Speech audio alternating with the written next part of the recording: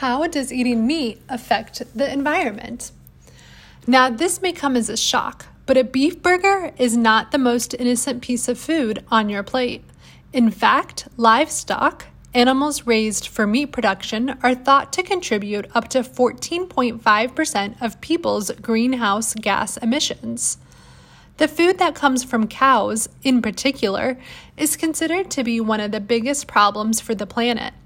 This is because of a number of reasons. Energy. Animals, particularly cows, need a lot of water and food.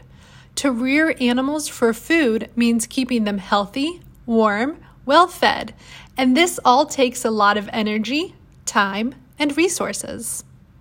Land. In 2012, a United Nations Food and Agriculture